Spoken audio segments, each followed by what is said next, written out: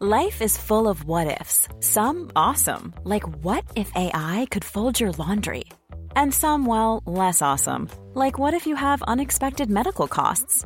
United Healthcare can help get you covered with Health Protector Guard fixed indemnity insurance plans. They supplement your primary plan to help you manage out-of-pocket costs. No deductibles, no enrollment periods, and especially no more what-ifs. Visit uh1.com to find the Health Protector Guard plan for you. Many of us have those stubborn pounds that seem impossible to lose, no matter how good we eat or how hard we work out. My solution is PlushCare. PlushCare is a leading telehealth provider with doctors who are there for you day and night to partner with you in your weight loss journey. They can prescribe FDA-approved weight loss medications like Wegovy and Zepbound for those who qualify. Plus, they accept most insurance plans. To get started, visit plushcare.com/weight loss. That's plushcare.com/weight loss.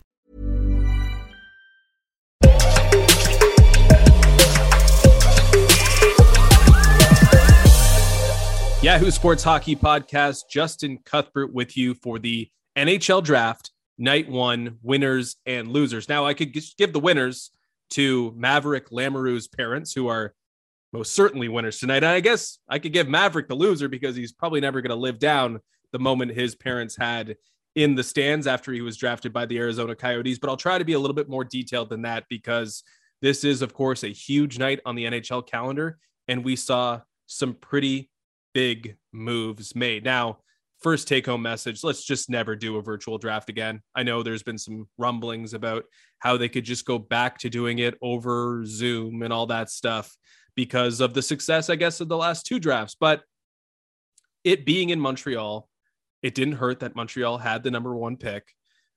And it was an epic based on runtime. But it was still very, very entertaining. And certainly when Slavkovsky was taken number 1 by the Montreal Canadiens, the reaction was very entertaining. The change of heart from Montreal Canadiens fans was also very entertaining. The fact that Montreal made itself the story of the draft and aggressively pursued its mandate made for a very, very entertaining product. So let's keep the draft in the stadiums because it can be very, very good, even if it is very, very long.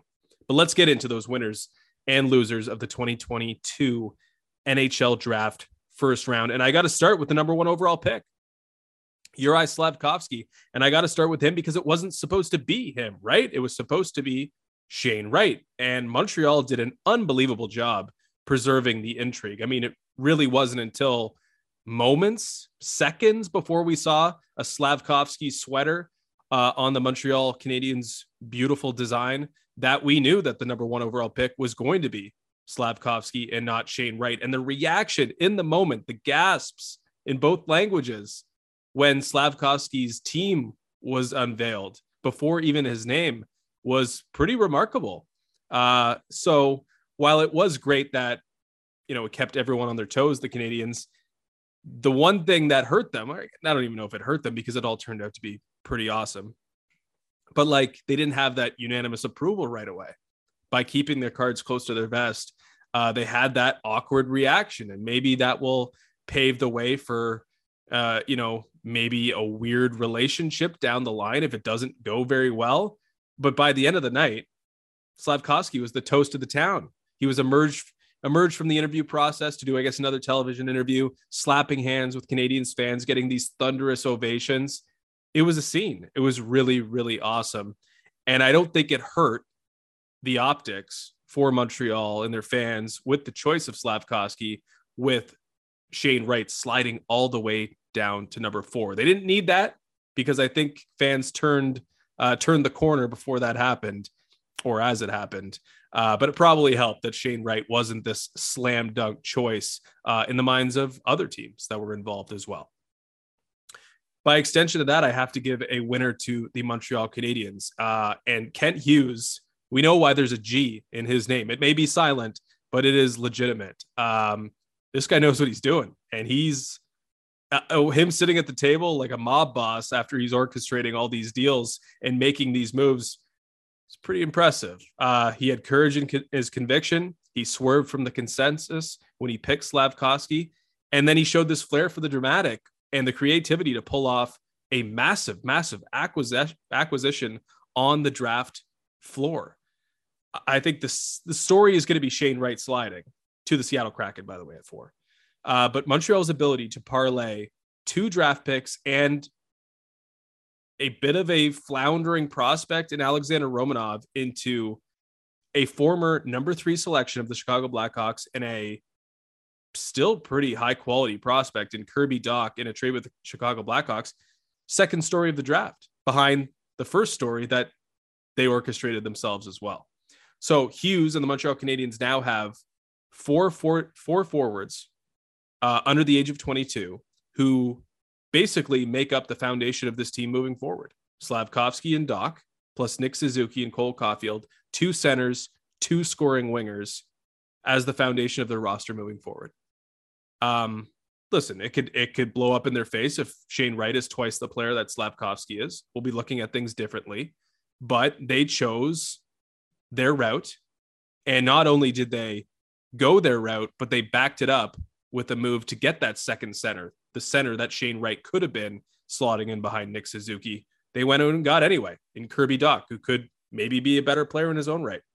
Then they added another Slovak player by the end of the draft by getting Philip Massar with one of their later first round draft picks. So Montreal did a tremendous job. We can now kind of see the future with this team, with those 4 players.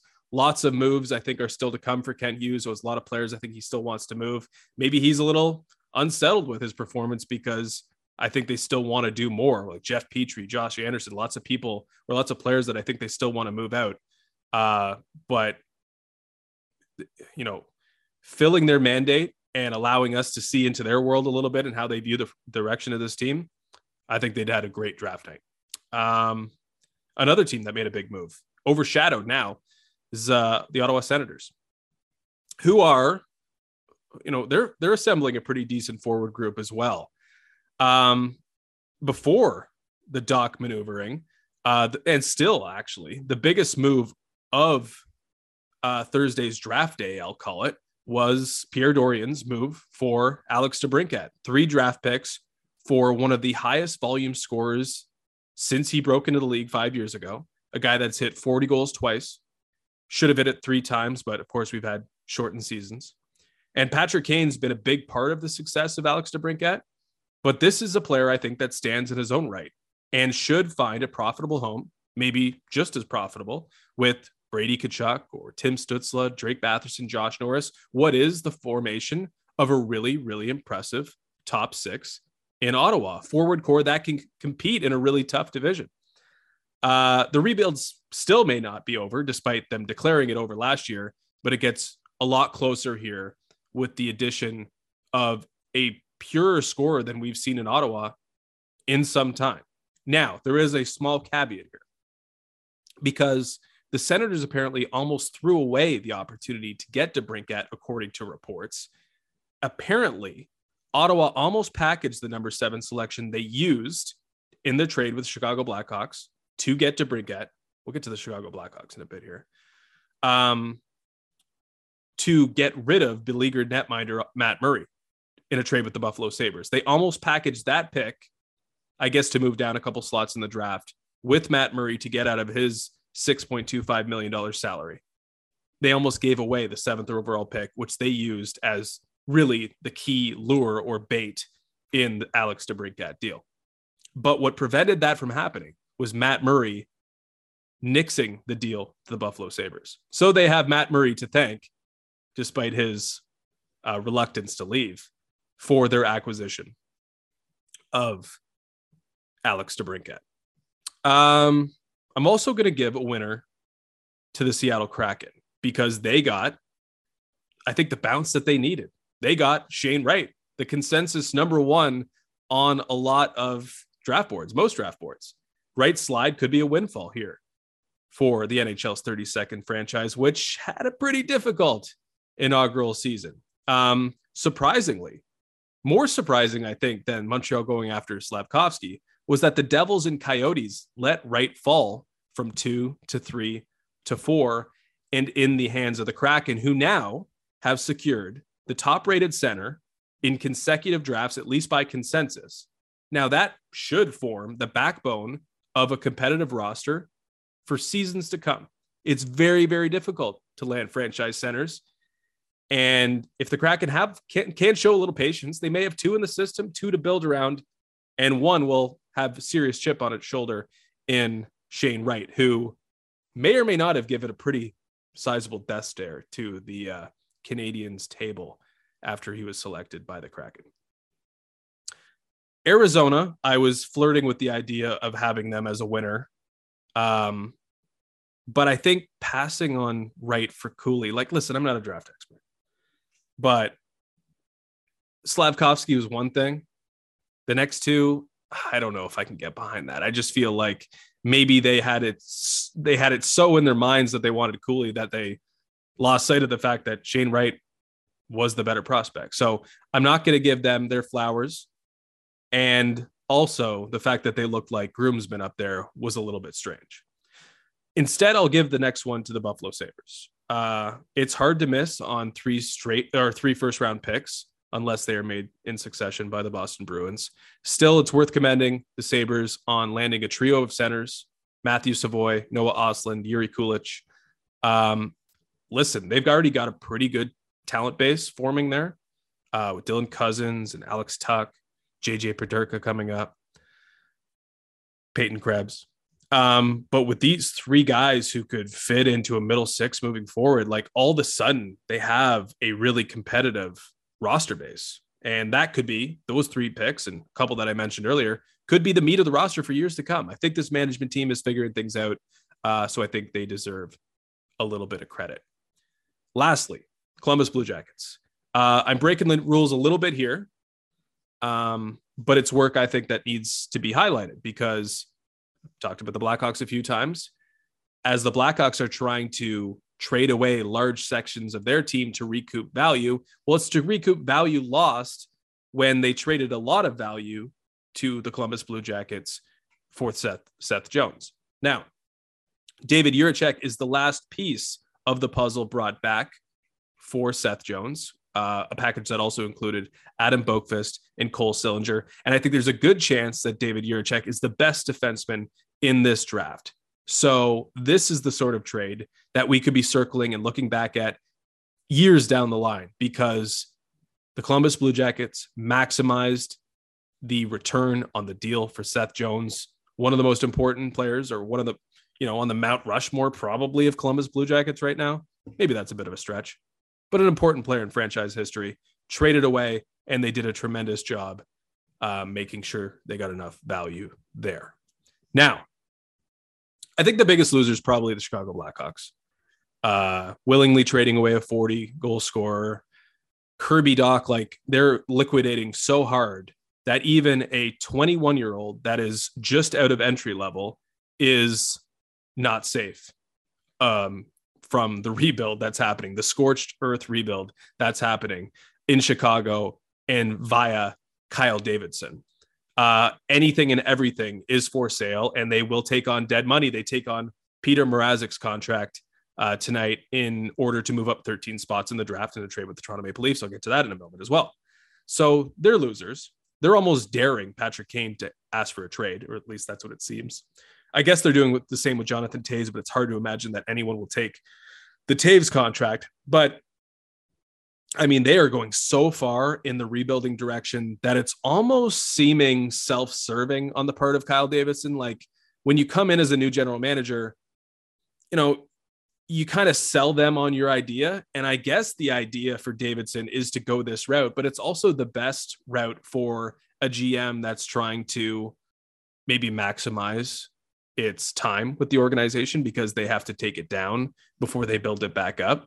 It's probably the best idea because this is an organization that's kind of in ruins anyway, but it's almost as though Kyle Davidson is getting the benefit of the doubt that, like, an Yzerman got with Detroit when he is unproven himself as a general manager in this league. So it's hard to put them in the loser category because they're filling out their mandate.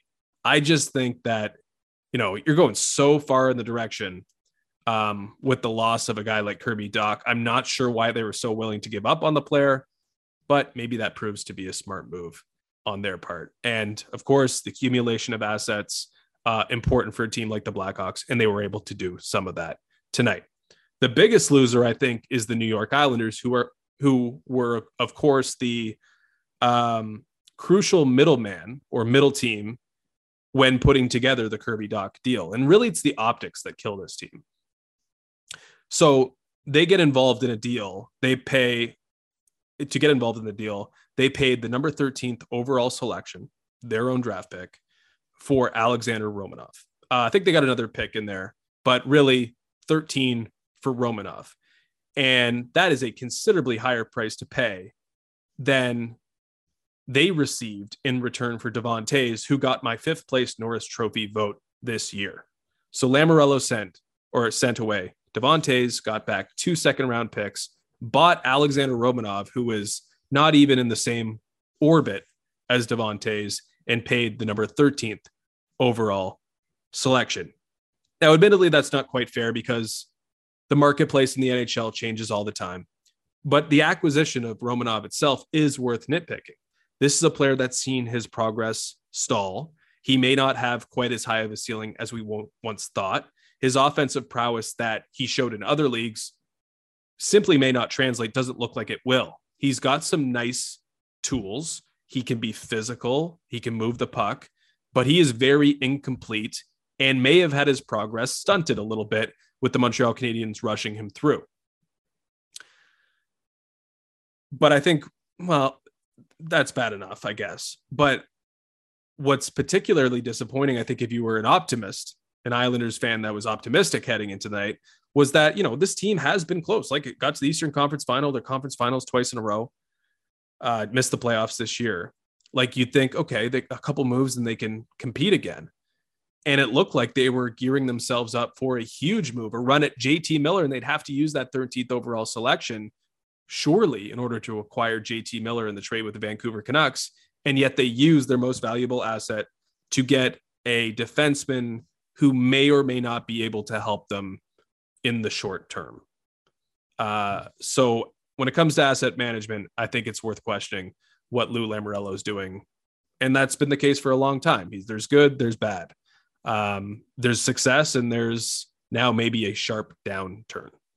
We'll see if that's true. Finally, I have to give the Toronto Maple Leafs a loser tag because the troubling optics, they follow New York and they follow the Leafs. They've now traded away a first-round pick to erase a boat anchor contract for the second time in 3 years, 4 drafts. The first time it was to clean up someone else's mess. This time it was to clean up Kyle Dubas's mess.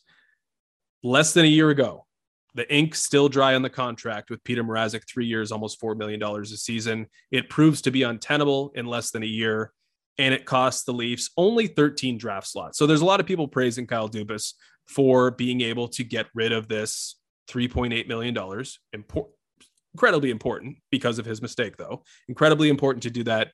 They only move 13 draft slots in a trade with Chicago, and a lot of people are questioning Chicago's role in this because did they quite get market value? Well, it doesn't really matter because you're just a living, breathing entity that can take on money to move up 13 spots, because why not? It doesn't hurt you in any way.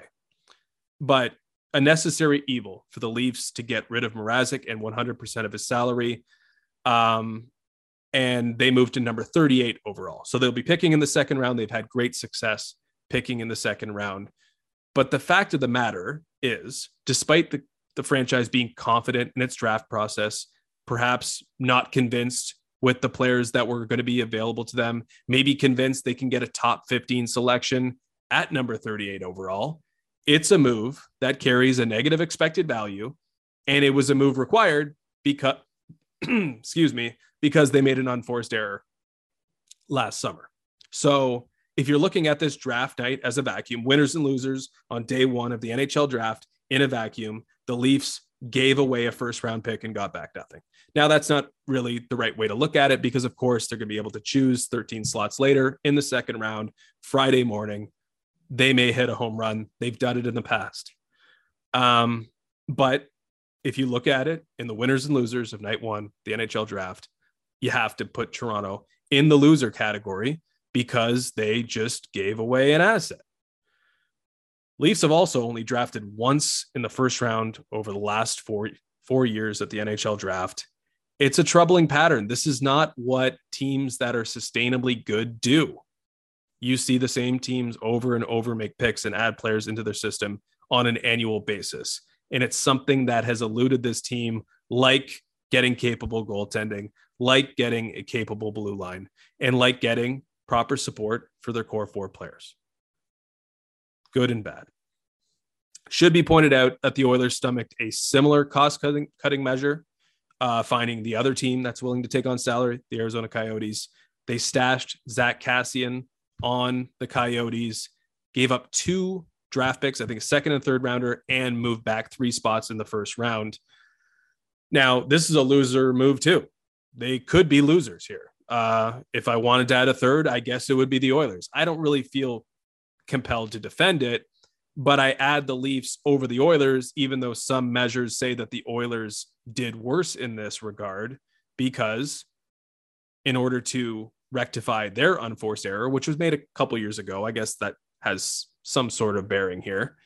But the Oilers did get a prospect tonight in Reed Schaefer. And I think one other small thing that should be taken into account is when they gave up draft picks, it was in future drafts.